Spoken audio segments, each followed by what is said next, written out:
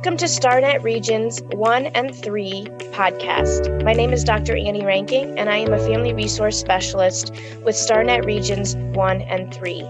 If you'd like to find out more about us, please visit us at starnet.org.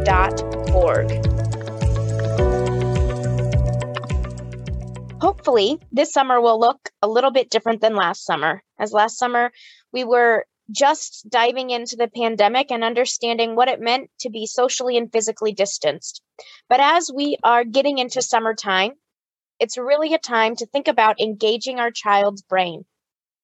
So summer is here, and many parents probably are searching for places to maybe send their children because school is out and you still have to work, or maybe as parents or caregivers, you're searching for things to do with your children because they have to have some time off during the summer months and need to still be engaged.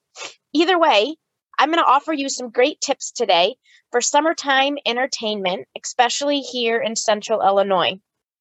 As an educator, all of the suggestions that I'm going to be telling you today on this podcast are related to how we as parents can keep our children's brains engaged to reduce or maybe even prevent social and academic regression that often occurs during the summer months. Number one, develop routines and structures.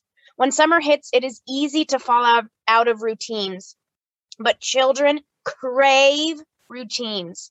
Knowing what is happening next, how it is happening, for how long, you know the 20 questions that come. So making routines for your summer schedule, and it will end up being much easier to start back up when school starts back up in August. The routines do not have to be the same as they were during the school year, but schedule your days, your weeks, and your months so that children have a sense of structure, that structure they're used to in their learning environments.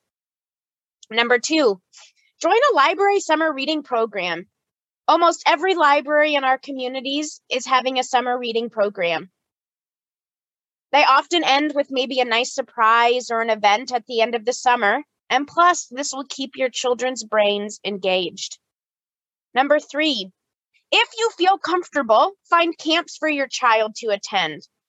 Attending camps can help children continue to develop the social skills, and it provides them an active and creative way to learn over the summer. Water fun is number four. Get a pass to the local pool. Set up plastic bottles or plastic tubs in your backyard. Maybe throw some plastic on the grass and make a homemade slip and slide. Maybe have a water balloon fight. This will create laughing, memories, having fun with your child, and this helps build those stronger relationships and helps your child build a high self-esteem. Plus, you as a caregiver get to feel like a kid again. Think about setting up play dates, again, if you're comfortable at this point in the pandemic. This is an easy way to keep your child engaged with kids from school or maybe children from other areas of the community so they don't lose touch. And it gives you either some time to yourself or some socializing that we've so much missed over the last 18 months.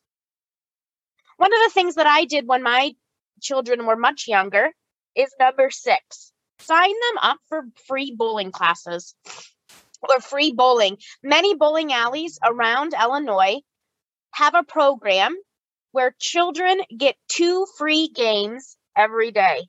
What a fun activity. Plus, your child gets to release energy, especially on those rainy summer days. Number 7. Find the free days. There are free days at nearby zoos, nearby museums. This is a great way to keep your child engaged and for you both to engage and learn some more together. And finally, build. Build an obstacle course with your child. Build a fort, build a ramp, build a castle. Build anything you can think of with things around your house. Just build. This builds that sense of spatial sense and logical thinking through the construction of objects, and this will continue to keep your child's brain engaged. But most importantly, limit your child's screen time. In the summer, it is so easy to put the kids down in front of the TV for long periods of time, but research would advise against this practice. Professionals advocate for no more than 2 positive hours of screen time per day. Screen time includes iPads, computers, TV, DVD, game systems, etc. Any time spent in front of blue light, which is always put off by technology. So have fun this summer with your children, and maybe some of these ideas you'll be able to engage with your children. Thank you for listening to our podcast from StarNet Regions 1 and 3. If you'd like to find out more about us, please visit us at starnet.org.